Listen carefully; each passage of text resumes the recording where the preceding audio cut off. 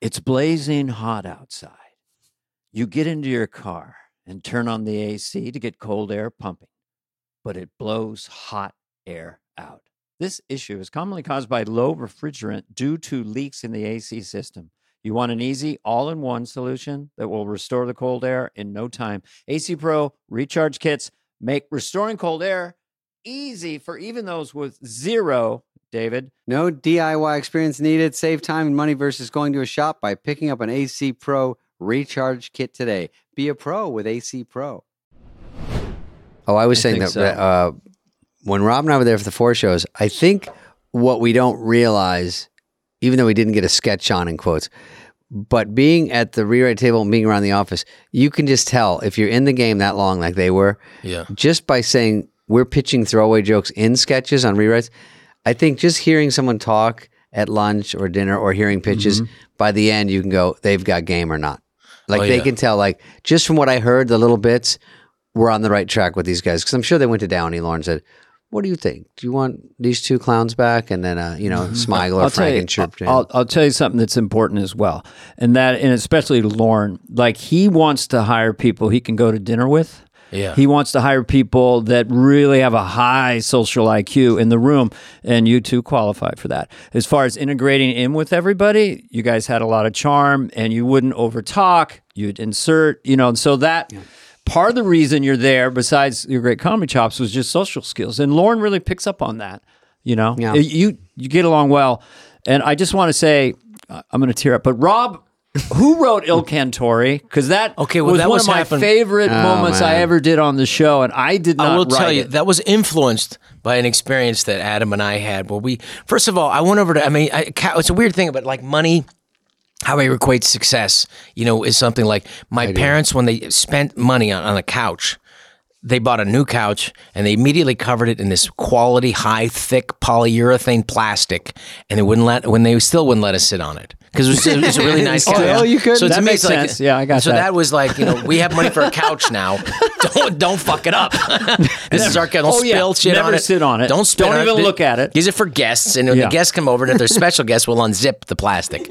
So that's the way I equate fame and success as a couch. So I went over to Adam Sandler. How do you connect that? I don't get it yet. Unzipping the plastic? Unzipping. So I went over an unzipped, brand new couch at Adam's. I said, he must be making money. This is a new couch. It was like a little couch. And I said, so we started, by the second season, we're making a little bit of money. So then we had girlfriends too, which is another sign of success. One of the reasons, well, let's be honest, we really wanted to get into show business because I when I played trombone and the marching band and in high school, I said, this is not a going to get dropper. me a supermodel. This is not going to anywhere close. I said, what is it going to do? What can I do better than this? So we will stand up. For a second, look, for the Lonely Hearts Club that I was part of, once you are forced to act confident, stand on a platform and dominate a room, even if you're just pretending, your stock goes up with young girls. So it is Xanadu. It is I like the certain comedians like Norm Macdonald, you got about 45 minutes to close the deal when you're done because, the women, the power, it depreciates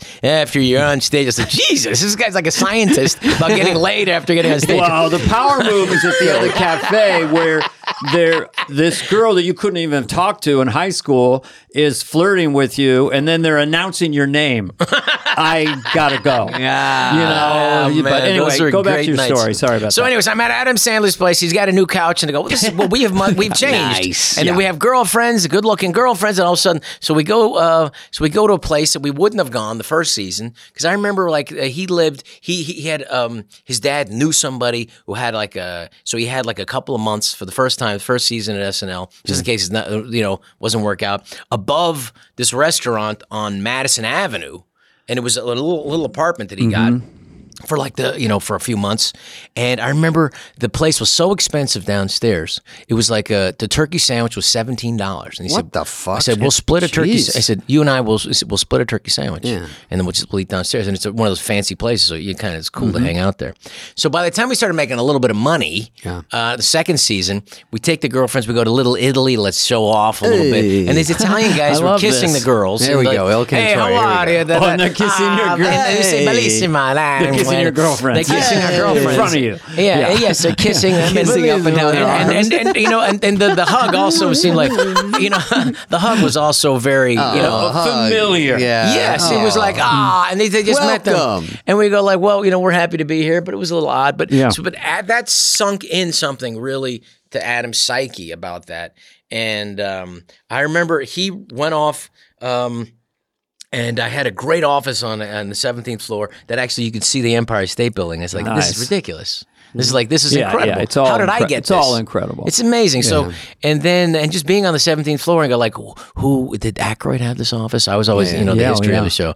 And then, so Adam came in with Robert Smigel, and they can't talk. And they're literally like, it's 2:00, 2:30 in the morning. Just I was about to say, it's got to be him and Smigel. That's when the good stuff starts to come, because the structural side of your brain gets really, really tired, and the goofy side takes over. Yeah. And so these guys are coming in, and they're literally giggling and just falling out. And they just literally hand me this pieces of paper, and it was typed at that time. So they got it typed, and then they handed it to me, and they're watching me, and I'm reading the sketch. Bellissima, where they're the kissing and Italian restaurant. And they watched me.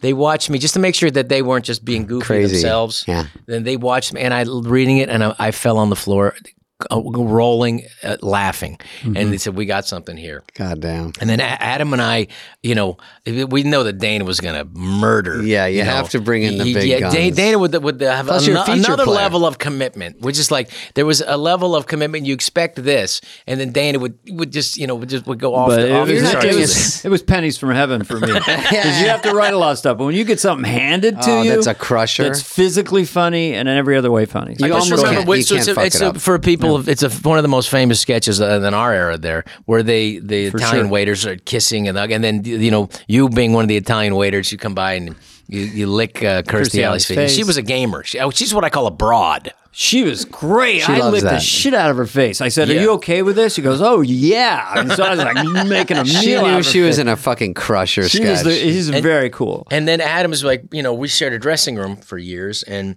he said, and he looked at me, and he's a bit of a hairy guy, and he's got one of those hockey legs, like the northeasterner kind of guy. Yeah, He's got a hockey ass, he's like he should be playing, and he's actually a pretty good skater. Yeah. He's actually like during like the second season. I remember we were walking to go to get something to eat, and it was snow in the street, and he would like run out. And during when there was a stoplight, and he'd get behind a cab and sneak behind a cab, and he'd let the cab pull him. And have just his shoes on the ice? Just his tennis shoes on the ice. Oh, yeah. And then he would but he wouldn't, he would handle it, and he just good skater, good guy. And I went like, shit. Yeah. And I said, dude, you're famous. You're going to get smashed. He didn't need anything extra going on. He already had everything going on. Yeah. So then he also can do that. And then he asked me, he said, should I shave my pubes? And I went, absolutely. And I just knew it was going to grow back, and he was going to be in agony for a couple of weeks, and I was going to enjoy that. And so he's preparing. He's got this like diaper on before, and he's shave the pubes for the bit. Yeah. So he's there before. Not we're in the for dressing room, and he said, "Should I shave my pubes for the Italian waiters bit?" Because he comes out in a diaper basically with his ass hanging out. And I said, "Absolutely, Adam. Shave the shit out of that." And then he did, and then and I came out, and I was ass naked, and that was when the censor. Who was the time in our era? Andrew Brewer? Andrew Brewer said, yes. Please don't show your ass. Please, I beg you, I'll get fired. Please, I beg you. Because then they were laughing so hard, especially when you were humping Victoria Jackson. I want to ask from your point of view about that, because how did we get to that? Where I go as the waiter, I lick Kirstie's face, I do I go back, and somehow Victoria and I are having some debate or something, then I lean her down on the table. Did I do that in the dress show? No. I didn't. You didn't. Okay. You what happened was, like, a lot of times you take something, oh, this is funny, let's do it more and more. Yeah. And by the dress rehearsal, it was screamingly funny. And then it was another level. And then Farley also was humping the window at the end. Yeah. So it was a thing. And then it was one of the I forgot Farley was in one of the few sketches, and the biggest tag of any sketch I was ever involved in was usually you don't have a good ending for something. Right. But Kevin Nealon, who was the date of Kirstie Alley, said, oh, let's go to this is too much. Let's go to this is a Greek restaurant down the street, which is like, oh my God. And it was a screaming laugh at the end. I remember being 4 feet away from you, 4 feet away from Adam, and we're looking at each other. with that slight little grin, because I never liked being one of those guys who ever broke. I never broke. I didn't respect it. It wasn't part of the tradition of the SNL. And I know that they did after we left, or after my years there. You're not allowed not to laugh. But I looked at him, and there was a look on our face like, we couldn't hear each other do our lines. Yeah. But we knew it so well that we like, it's just murdering. Like, especially when I came out, it was a scream when I came out because I showed my ass came out. Are you come out naked? I came out naked. You came out so centaurial and so straight and so no sense your ass is hanging out. You're bare and you're just acting so regular. Yes, that was something that the audience had never hadn't seen at all. Yeah, which is so good to not comment on. Yeah, nothing. And just commit to the stuff, which was what you need to do. But there's a little bit of you're enjoying it also. It's always behind the eyes. When I had Victoria's legs in the air and I'm having a kind of an argument with you guys, what are you doing? And that's going, and I can't really even hear myself. The audience is roaring because of the visual of it. Victoria, of course, was such a gamer. Oh, yeah. And that was a perfect part for her. So you guys wrote and produced a perfect sketch, basically. That one was the best one. I mean, there were some that were... some just stand out. Some just like, well, that was... There are things that you can't deny. Buying someone jewelry is usually a great experience all around. To get a beautiful gift, you get the unforgettable moment of seeing the look on their face when they open it. The tricky part, Dana, as you know, figuring out how to get the perfect piece at the best price. I hate to say it, price matters. I mean, that's why I recommend for any jewelry purchase, you source it from BlueNile.com. They've been with us for a while. Yeah, Blue Nile offers thousands of independently graded diamonds, David, and find jewelry at prices significantly below traditional retail. They also offer peace of mind with every purchase. They have some of the highest quality standards in the industry. Right. And David, whether you want to make a classic statement by gifting a white gold tennis bracelet to Sarah Sherman or bring out her eyes with sapphire and diamond hoop earrings, Blue Nile's jewelry experts can help you find the perfect gift. David? They're available 24/7 by phone or chat to answer technical questions like, should I make it a diamond cut or a circle? Those are the technical questions. I know. Oval. They fit your budget. They'll make sure what you want, they can fit in your budget. Yes, it's very difficult to buy jewelry for someone because, it's a subjective thing, and you'll be guided with this company's going to help you make the right choice. You give them a little information, and they'll go, sapphire. It's hard to roll down to your local strip mall and go, we're a jewelry store and we sell trucker hats. It's like, that's not what you want. Or sometimes they have a small jewelry kiosk inside a Denny's restaurant, and it's like they're flipping hot cakes, and I'm trying to find my loved ones. No, thank you. You can feel great about your purchase because Blue Nile also offers a diamond price match guarantee. Oh, that's nice. So you can't lose. No, just in case. You got 30-day returns. Shop Blue Nile today and experience the ease and convenience of the original online jeweler. Go to BlueNile.com today. That's BlueNile.com. Another thing a little gem that the great Dana Carvey gave me, he was, because you're frustrating. You don't know how the business is. I didn't know anyone in it. My mom was a teacher, war survivor. My dad had his own trauma in his youth. There's a suicide. His father committed suicide. So I was raised with. I didn't know anything. I had very fragile parents who were also really, really had a violent streak. I don't know what the hell I'm doing, and I don't know. But Dana gave me this thing because you have this fire in you. But it's like I tell my own kids, I said, and I got luckily beautiful little kids, and I said, you got a fire in you. Fire is very instructive. It can cook your dinner, but it can also burn the house down. And Dana said, very instructive to me. I never forgot. It's one of the things that you keep going. That shit? What did I say? Exactly? You said, you don't have to let people know how hungry you are. That was informative. Because it's like, I want this fucking thing so bad. And, look at these. It's like, calm down. And then you said, get so good they can't deny you. I remember you still may not get the job. Yeah. but get so good they can't deny it. And then they go, that guy's amazing. That guy's great, but we got to hire the more famous guy. And that keeps you going for because years. Of the club drama. When you're starting out in clubs, a lot of drama, and you can get into the drama with the dysfunctional comics. I should be a headliner. I know why I got that. And just look at your own feet, stay in your lane, and just become undeniable. But who takes you aside and gives you that kind of information? Yeah, it's nice. And then also the witness to it. Like I said, and he said we had a great drive down to L.A. one time, stayed at your apartment, and I was like, well, this is beautiful. This is going to be my future. I'll move down here. This is going to be amazing. I love it. Guys going to L.A. I love it. And they say, and he's like, no, this, and then and I remember it's like you were on that TV show where they clearly the most, I said, this is the most talented guy I know, and they don't know how to use him. Yeah. And they let you have 5 minutes to do whatever you wanted at the end of that TV series, where you played a helicopter pilot. Oh, that, yeah.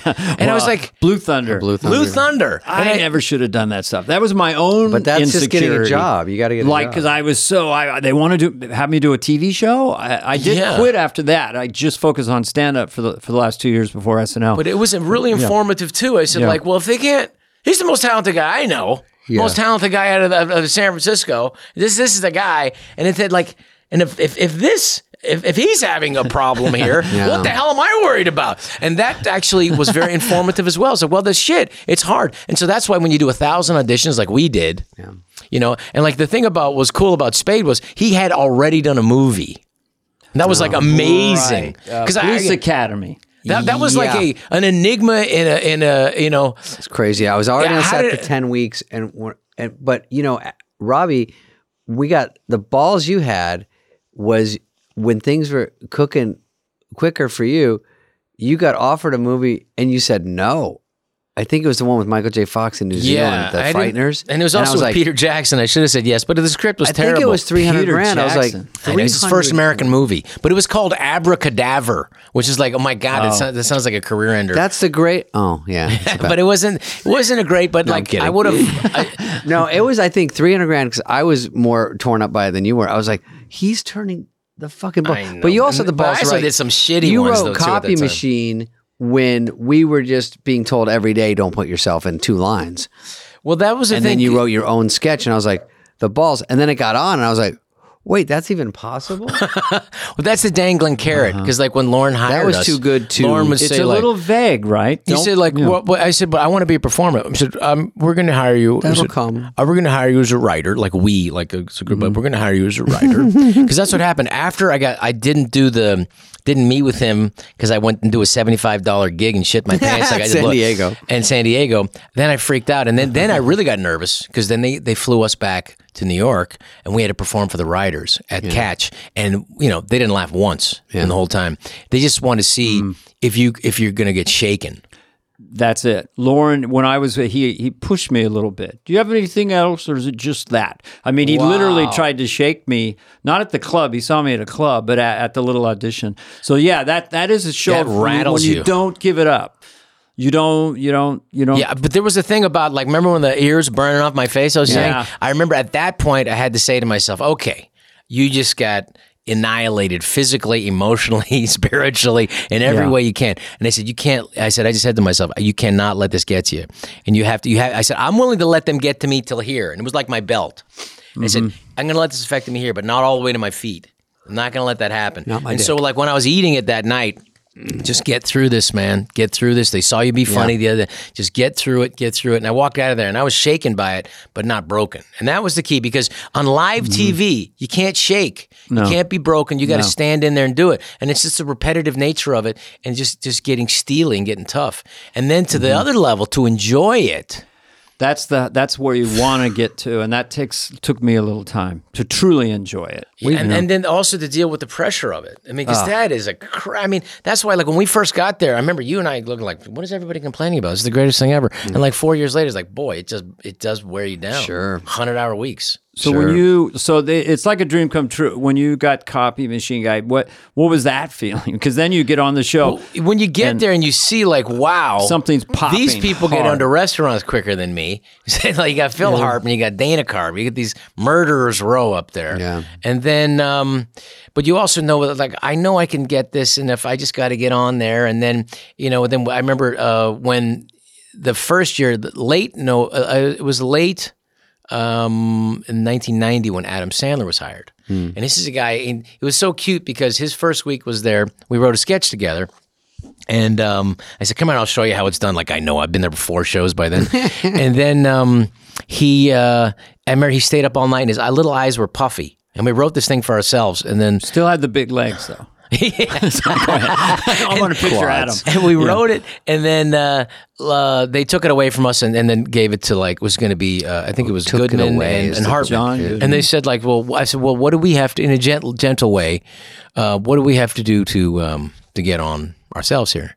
And it was very instructive too. He said, and it was down. He said, when you could perform something, when you write something that you could perform better than other people, then we'll get it on. And I said, okay, bingo, I'll come up with something. And I liked writing for other people because I enjoyed also the thrill of when you performed a piece that was probably the best one I had ever written for any piece, and you had a way of you would it was like the wave, a really great comedian, as opposed to a sketch player maybe could do it too, but a comedian in a big room can ride the wave, and before it's coming down, 3 quarters, 2 quarters, no one to come in with that other line, and it was a massive hairy head wound. Oh. Did you write that? You're kind of the main architect of that sketch I as wrote well? that. Well, with Adam, but that was me. Well, double thanks, because I was handy. writing a rocket in that. And of course, what we talked about in the podcast, the dog thing at the end was, you can't beat a dog going dog. You can't. Sketch. But the thing about it was the dog in dress rehearsal. Yes. What did you guys do? With the dog in dress rehearsal, we said, okay, well, we can't have it rabid, but they said to us, and I don't know anything about dogs, and they just said, well, if we don't feed it, it's going to, it'll get to do what we want by the time. And anyway, so they fed it a little bit, so it was curious. It was curious at dress. And it was absolutely famished. Did you put more, was it baby food you put on the prostate? It was liver baby food. Liver baby food. We put on, and I said, I fucking put it on, and I caked on there. I tried it. And you did a beautiful thing where because it was literally ripping off the side of your head, which was a wig, prosthetic with a bloody the wound. Dog went for it. Basically, a massive hairy wound. It wanted it on air. It wanted it. Massive hairy head wound was a guy who should not be at a party, who's at a party, and just with a big head wound, and it's just, is getting, everybody is just he's trying to normalize it, which is great. A crazy person in a room, in a situation where you'd never trying be. to treat you normally. And then he's got this reacting. giant head wound, they're reacting, and he said, this is a punch bowl, and there's the thing. And then at the end, there's... I take a nap, and the dog goes to town. And it was one of those things where you're watching it, and it's going really good, and you're just like, oh God, come on, please keep going. Keep going. Get to this. And then when the dog literally went to get it. Went to get it because it knew where it was and was hungry. And then you did this beautiful thing where you snuck your hand up on the other side to hang on. To hold it. And I was in a death struggle with and you that were dog. also, because there was your eyeball, your right eye was stretching. Is literally, you were 4 inches away from this very hungry dog, and you just kind of rode it. And then you had the wherewithal to remember to let the audience, as that screaming laugh was coming down, to throw in that he smells my dog. Punchline. My dog. I think he must smell my dog. Yeah, but you had to almost yell it. Yeah, I had to kind of yell it. And the thing is back to our generation of not breaking. The sketch went so beautifully. I did not want it to be about the prosthetic coming off. Yeah. So by consequence, the battle extended so long and I heard Lauren watching the monitor, which we always want to make Lauren helpless, and it was helpless with laughter. But anyway, Robbie, God, what can I do for you? I mean, those are it's the least I could do to pay you back for all you did for me. 2 great gifts. When you do... Rob and I both had this problem where, you're writing that first year, even second year for me, and you're putting your stuff in even smaller parts, and they go, give that to Dana, give it to Mike Myers, give it to, and you have to keep taking yourself out. So the one way in is update, because you're by yourself, you can try to get something on. That was Sandler's key, was the Eddie Murphy route. Especially the guitar you got and your copy machine. But I think the host was Sting the first time you did it. Well, the first time I did it was with Joe... Pesci? No, Joe... Mantegna. And I remember it was so crushed because I finally had a monster. It was one of the things I said because Jim Downey noticed this a kind of like a goofy, too happy to be here kind of attitude, was this. And he said, you got to do a character called the Lurker. It kind of got this hanging around. But truthfully, and I gave him credit, but truthfully, the copy machine guy had nothing to do with that, really. Mm-hmm. It was just a guy, the truth of the real... that really came from when we first got there to SNL. Remember before we got the really good office, they gave you, there was so many cast members, I think 17 at the time. The first time a really big cast. There was a giant cast where literally the crawl of the show was actually longer than like the monologue. Because it was like 17. And also, and this, and co-star, and the feature player. It was like Ellen Cleghorn, and David, and Rob Schneider, and Adam Sandler. It went on, and Melanie Hutzel. So it would go, so we were in like a half of a half an office. Yeah. And so I had the cooling and heating vent in mind. So it was either boiling or freezing in there. So I have claustrophobia because I have 2 older brothers and put me in sleeping bags and closets, my childhood. So like I can't stand in closed place. I hate it. And so I would go out into the main writer's room. And I noticed when everyone's walking back and forth, you can't be as excited the 4th and 5th time when you see, Kevin Nealon. So Kevin was the one I said, Kevin, all right, Kevin. Just your doors open. And he came and played with the idea. Yeah, what do you want, buddy? What's Kevin? And that was it. It was like, and I said, I had to come up, and then I went to New Orleans for the weekend, just to take off some pressure. And I thought, like, well, there's got to be a reason why people would come into contact with this annoying person. They didn't want to put him somewhere else. And I just came, I said, well, copy machine. Copies. That was it. Simple, but I remember like people were laughing so hard at read through, which was like, to me, the real, the real there's no such thing as a democracy in show business, but that was the most democratic thing I've ever experienced. If you wrote a sketch, it was read in front of everybody. Right. And that was pretty damn amazing. So if you murdered with everybody, chances are usually that's good. And I think that I would use the word inexplicability, like making copies. It's all not a punchline. It's all the absurdity and the rhythm to it. But it's also just kind of a nerd in an office leaning back, trying to be friendly. I mean, it works on a lot of levels. Did you comb your hair up in kind of a funny way? Or I always had my hair big by that time because it was just like Elvis-y. Elvis-y. And he was a guy that he kind of gentle and nobody wanted to hurt his feelings, but he was also annoying. And so it was a nice combination of this vulnerability. Smiling. Yeah, vulnerability is a big one. Yeah. And then people, and I remember that, like, because I did it with Joe Mantegna, and they said we're gonna cut it for time. We're gonna save it, and I went like, save it. Terrifying. It's my chance. I've waited all these years. I'm 25. I got to make it now. And who's this guy? The guy who wants to make it guy? But how would you not give it to the host? I mean, always the trick is, if you write something for the host, that's the best Usually, shot. They knew that. Well, if you could perform it better, that sing-songiness to it. Yeah, I mean, Mantegna, I don't know if he's the perfect guy for that. Right. So when did it first kill? Who was the host? Sting. Sting. Well, he's got that came out of the gate. Yeah. And people got into the rhythm early into that sketch. When was the first third laugh? line? Third time? The third line, Kevin. And they said, hey, what's going on? It's all right, Kevin, asking me questions. Kevinator. Kevin. And that one. They laughed. The second one, Kevin. Yeah. there's no new information happening. It was Sting, continuing the conversation. By the way, Sting looked like a fucking Yeah, star. right. That's exactly right. That's like a little song, and then there you can laugh. And then they found a spot for it. And then I remember, the great Jim Downey took me aside and said, well, it's the only time, like, they hadn't done it very often in that show where, like, except for, the weight of you having to open every show for years was, they said, we're going to do another one of those. They said, we have a very, very rare thing here, a character that people love. And I said, it was a very rare, the rarest of things here. And I said, we're going to do another one. And then he had the idea of the copy machine breaking down. And that was the best one we ever did. Oh, I remember. And that was phenomenal. That was like, because you got to see his whole world crushed, the copy machine. How does he react to that? Oh, what is it's it? just like, well, they're taking the machine out. Yeah. There's no reason for him no one to have contact with him anymore. His world is taken apart. Yeah. So it's brilliant. So what does he say? You're sad. It's just, he just got crushed. And then they brought it back in, but you got to see him just like devastated. Yeah. And I just remember laughing. But the first time we did it, the read through, Jim was dying laughing because of the rhythm. It was a rhythm of a rhythm of a rhythm. Yeah.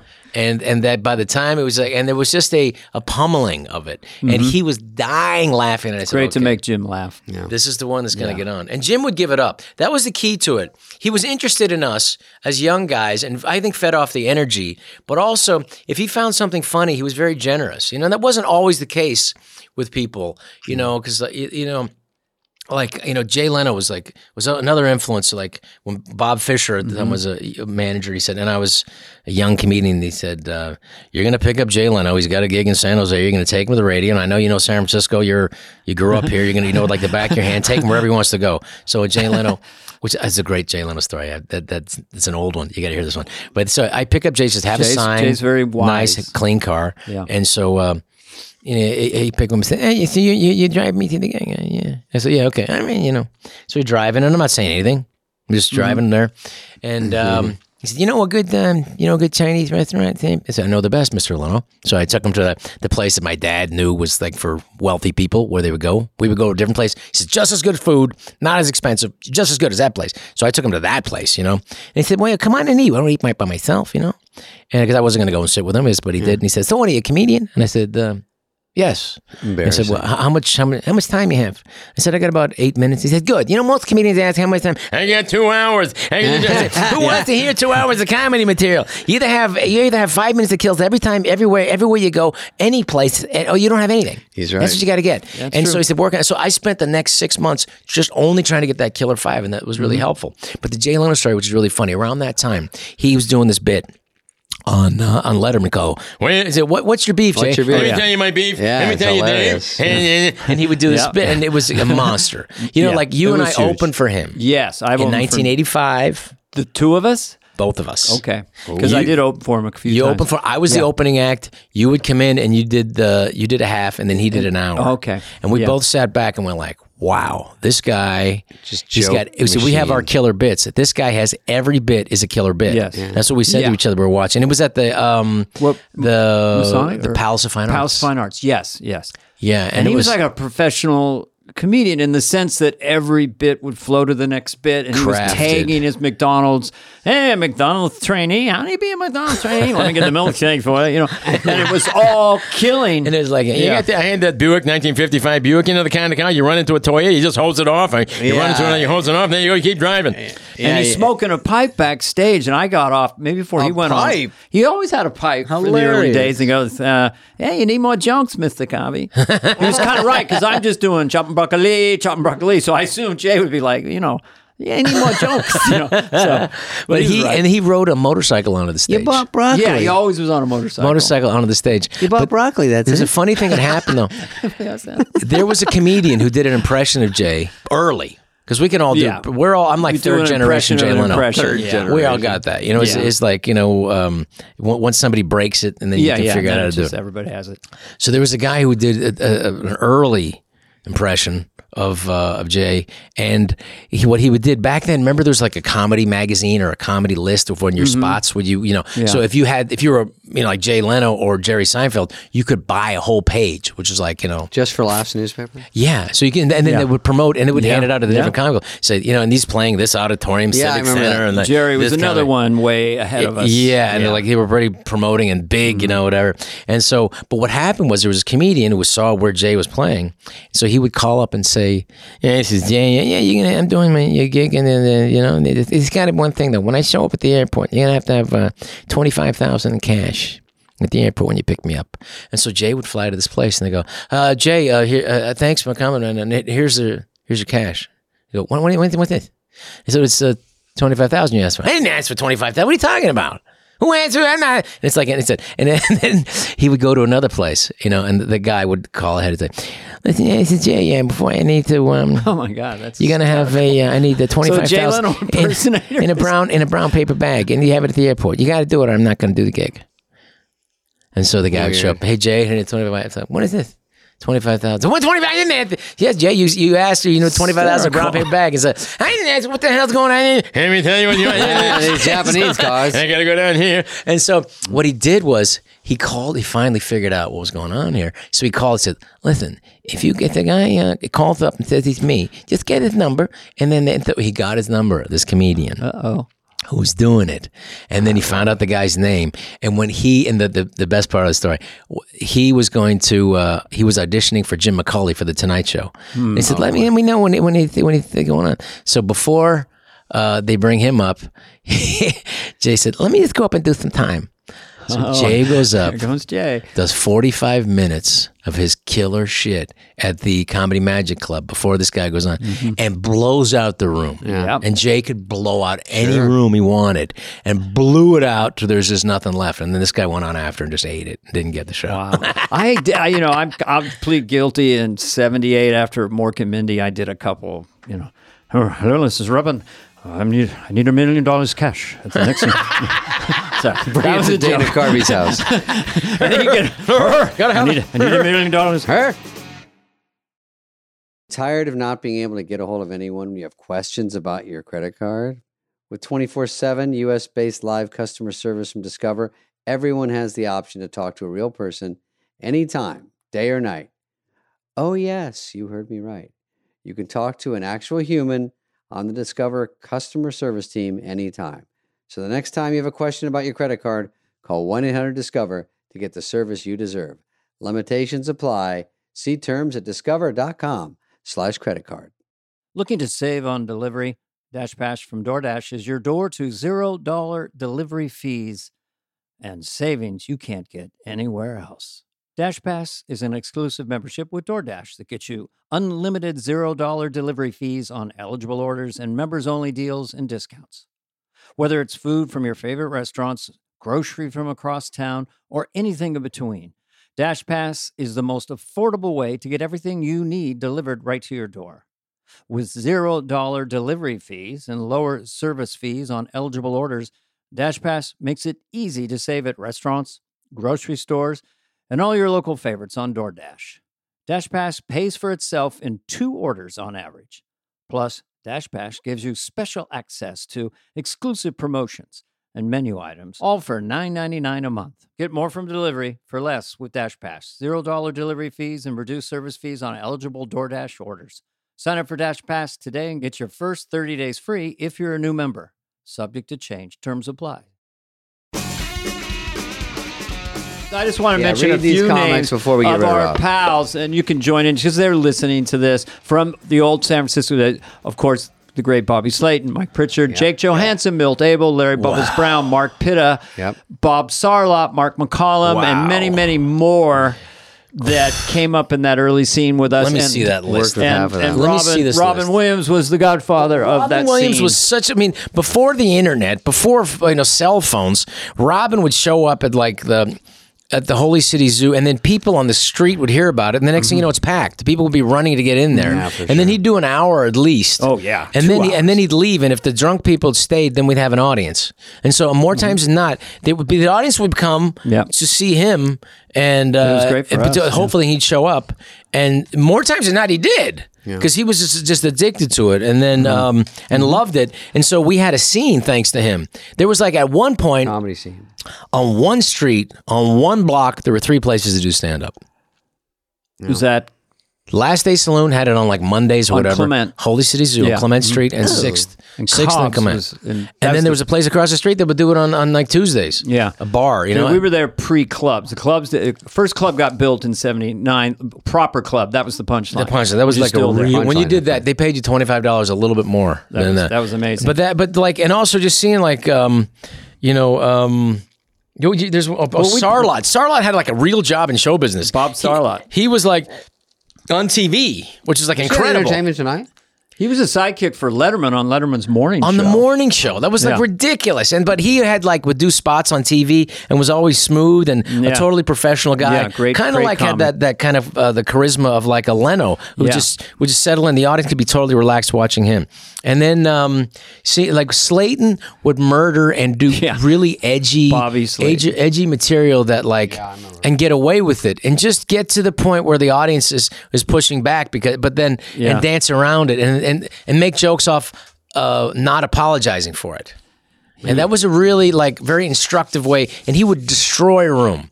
Like literally, like I said. Well, you have to learn what like a headliner is. You have to learn what an MC is, what like a middle act. And you see Dana Carvey is like, well, that's a superstar. But then you see Bobby Slayton, solid headliners. Bobby Slayton was a solid headliner, who's going to work everywhere, and that's what you got to do. But that wasn't my style, because my style was more off-standing and uncomfortable. Some of those so I was good for 20. Arizona. I would be good for 10, 15, 20. Was interesting and different. Bring the audience to me.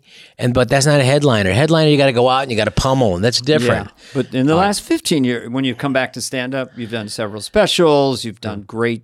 You've become a great stand-up. You have to change and adapt, because you also have to adapt to what their expectations are. Yeah, once you're famous, they see you're famous. Copy machine, whatever. They've seen your movies, and also all the movies. Let's see, we mention them quickly. I was going to say, if we're going to wrap up precious San Francisco, you also did SF. Arizona didn't get much play in this Larry one. Bubbles Brown. These guys didn't move to L.A. That was the problem. Yeah, and they became San Francisco treats. Like famous San Francisco comics. Know them. But you have to make the sacrifice and come down and eat shit for a while and audition for 1,000. But a lot of people's they didn't want to mess with how comfortable things were. I never understood that, making that your thing, because I think it was Rick Overton who said, "Hey, the cameras are down there, buddy. Let's go to where the cameras are." Yeah. You have to. Rich Schneider. Hey, it says here you dated Julia Sweeney? I don't remember that. No, I don't know why that stuff that gets on the. It's like I would never. You had a phrase called "You can do it." Is that true? Well, that was I didn't understand that. Adam asked me to be in one of his early movies. He asked me to be in to play the part that Ben Stiller did in Happy Gilmore.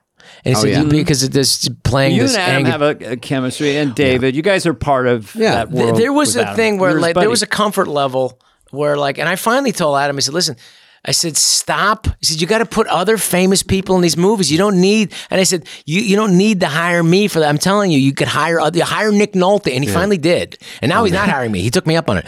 But hire people and do these other, but you beat the shit out of that. That's what I mean, doing a great thing with that phrase. A rhythm. So the thing was, he said, there's one line and you could do it, and it says, you can do it. And it was actually Herlihy who came up with it.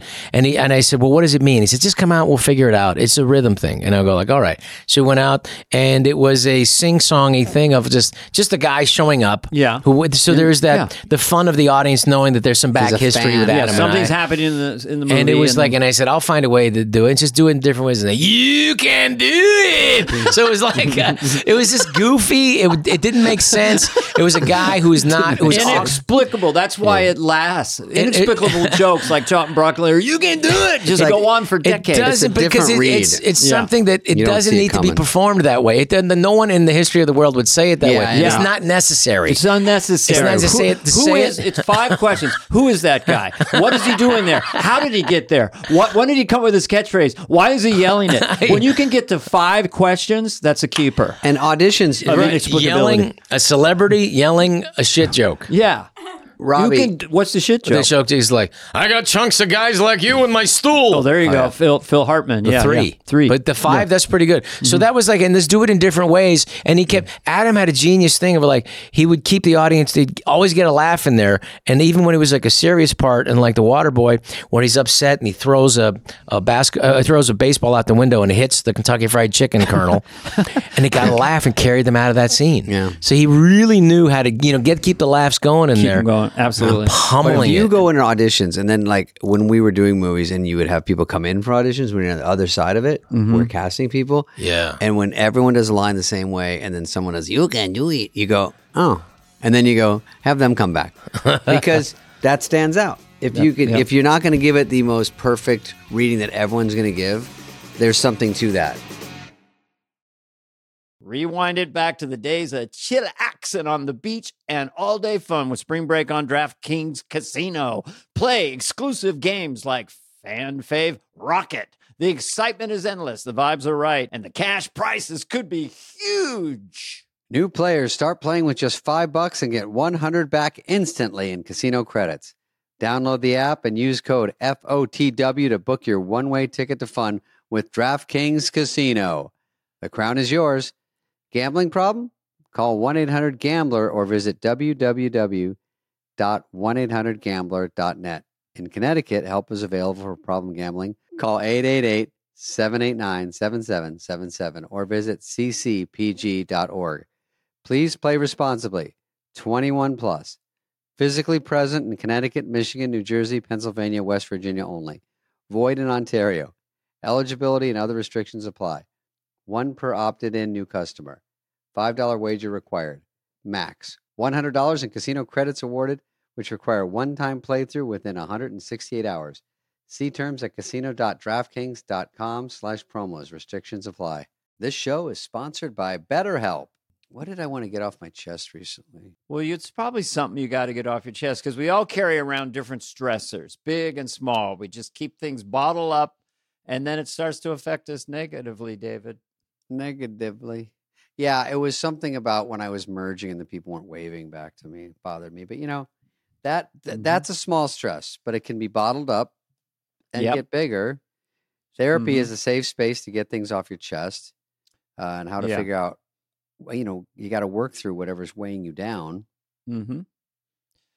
Yes, and I was in therapy. I'm here and there now, but for 5 years.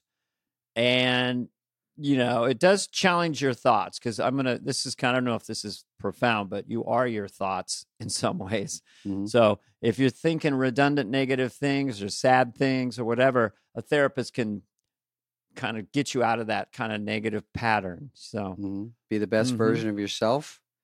And sometimes it can be small things. It can be major trauma. I think either way, it's good to talk to someone. If you're thinking of starting therapy, give BetterHelp a try. It's entirely online, designed to be convenient, flexible, and suited to your schedule. Just fill out a brief questionnaire, get matched with a licensed therapist. Switch therapist if you're not into it. Anytime, no additional charge. Get it off your chest with BetterHelp. Visit BetterHelp.com/FOTW today and get 10% off your first month. That's BetterHelp, HELP.com/FOTW.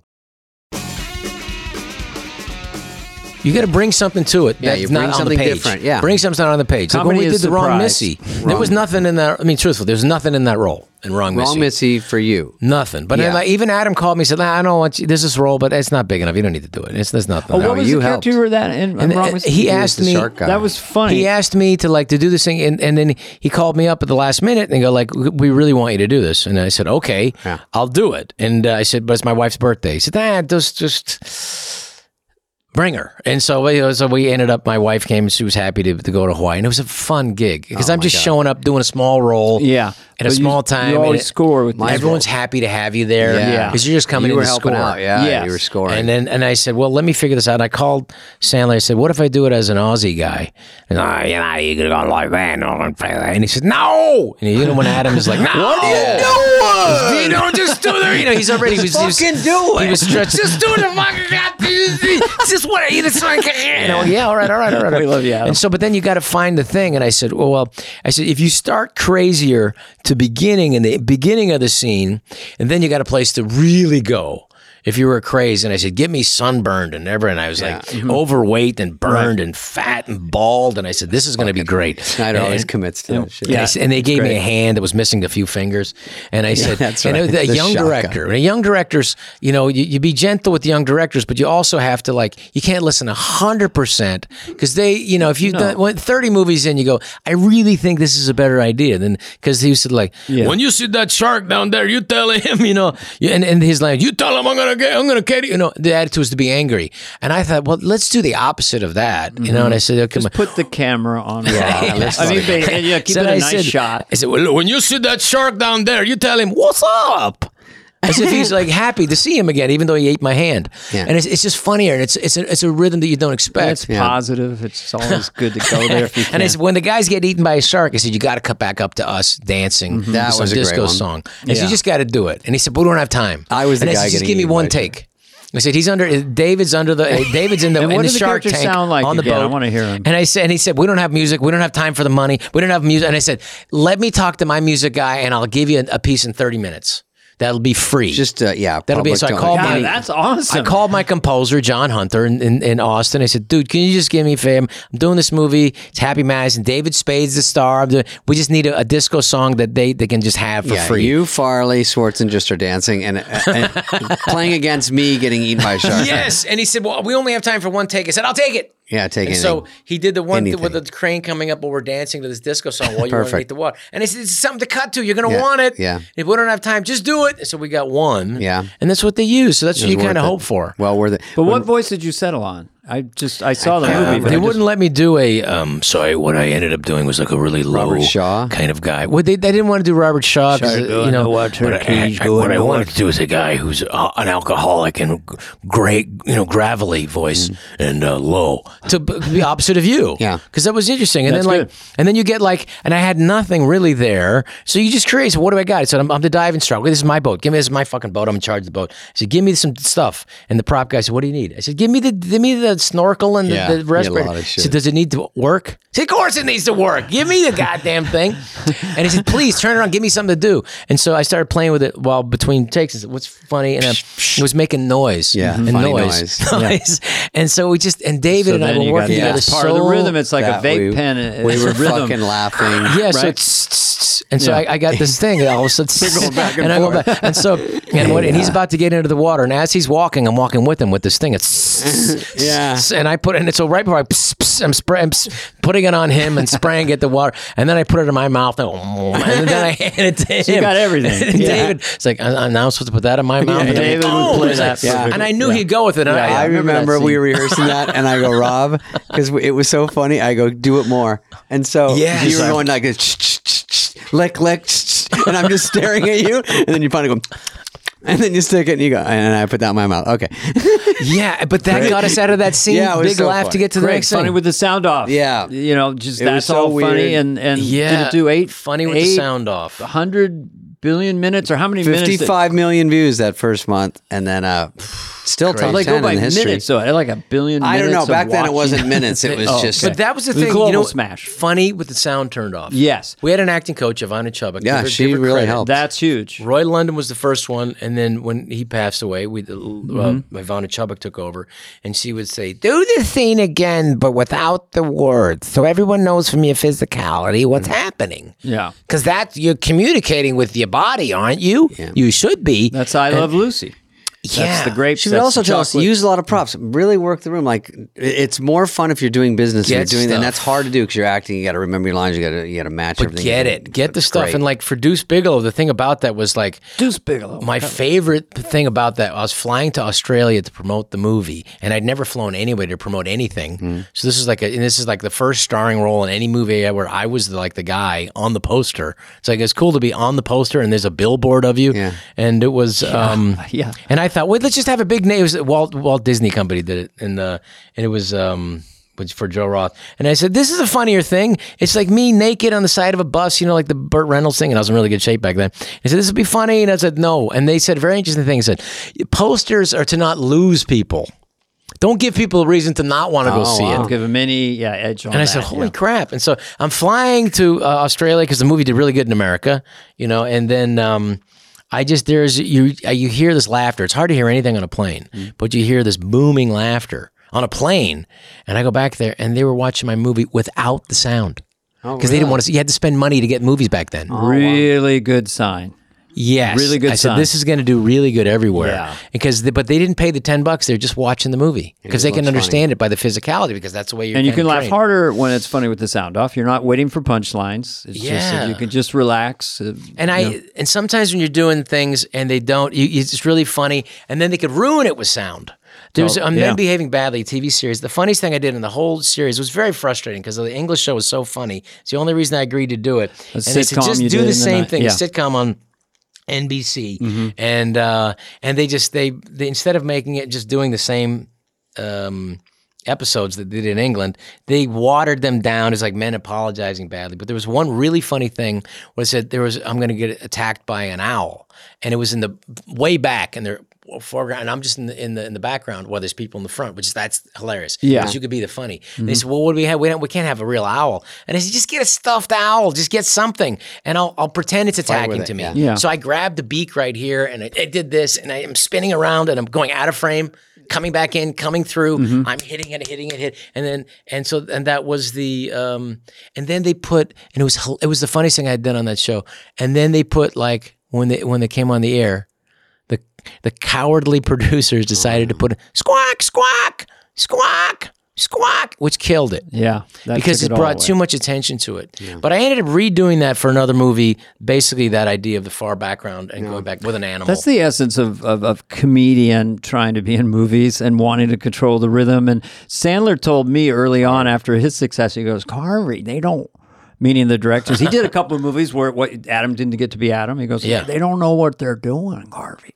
Yeah. They don't really know. It's not their fault. They don't know where to put the camera or whatever. So that kind of triggers me a little bit because I had experiences just like that. Because that's a survival mechanism. You know what? Yeah. It's got to be. Yeah, we know the funny part. Just let us do that. So, and then if you get anybody who's going to be a director, and they usually put us with commercial directors because they know where to put the camera, know how to work, and they know a schedule and blah blah blah. No, quick. But they also have the ego of like, no, let's do it my way.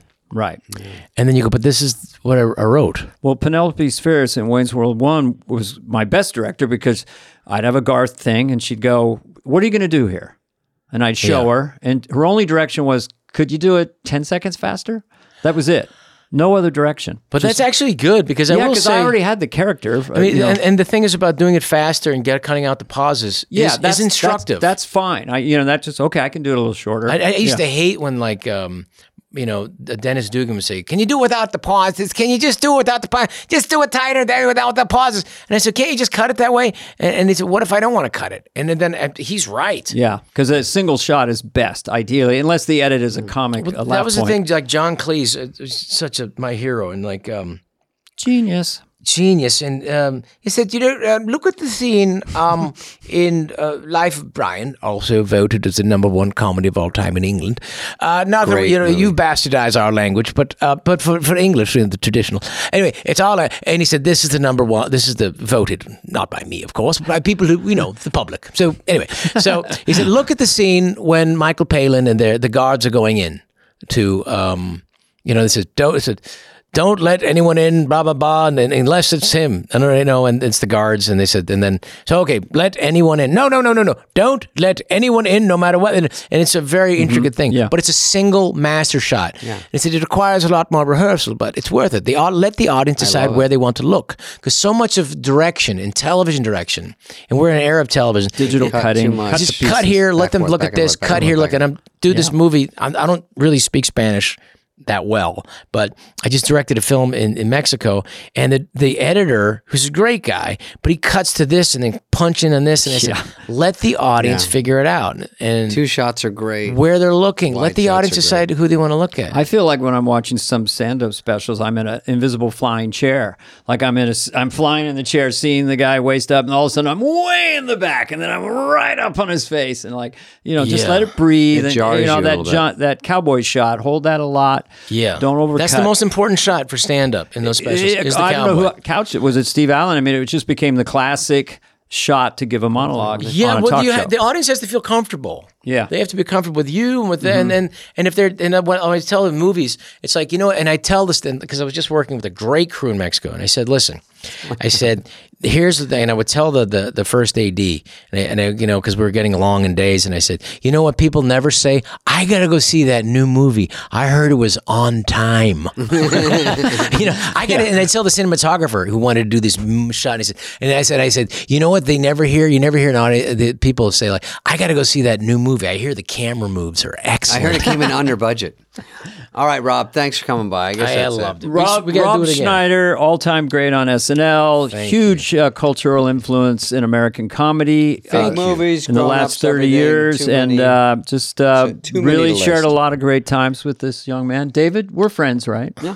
I like all my youngsters. I'm so proud of both of you. Thank you. We hope we made you proud. All right, Rob. Thanks, Robert. Peace out. Be well. Guys. This has been a podcast presentation of Cadence 13. Please listen, then rate, review, and follow all episodes. Available now for free wherever you get your podcast. No joke, folks.